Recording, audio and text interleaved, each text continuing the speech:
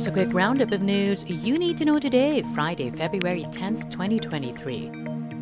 2 Filipinos are confirmed dead in the powerful quake that struck Turkey.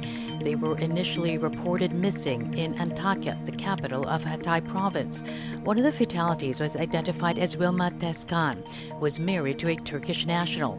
Her relatives here in the Philippines urging the Philippine government to immediately repatriate her remains. The Philippine rescue team in Turkey has arrived in Andiaman in the southern part of the country.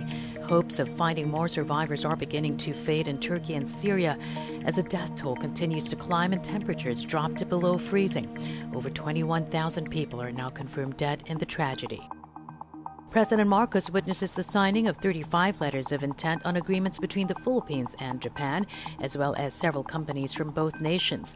The agreements came after Marcos's bilateral meeting with Japanese Prime Minister Fumio Kishida. Marcos assured Japanese investors his administration is pursuing game-changing reforms that can improve the country's business environment.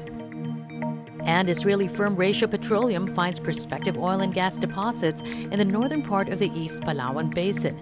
The Philippine Energy Department says there are 2 possible areas that may contain over 20 subsurface deposits of oil and natural gas.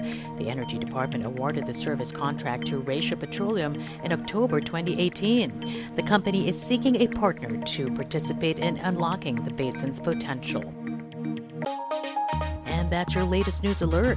For more stories, go to news.abs-cbn.com and iwanttfc.tv.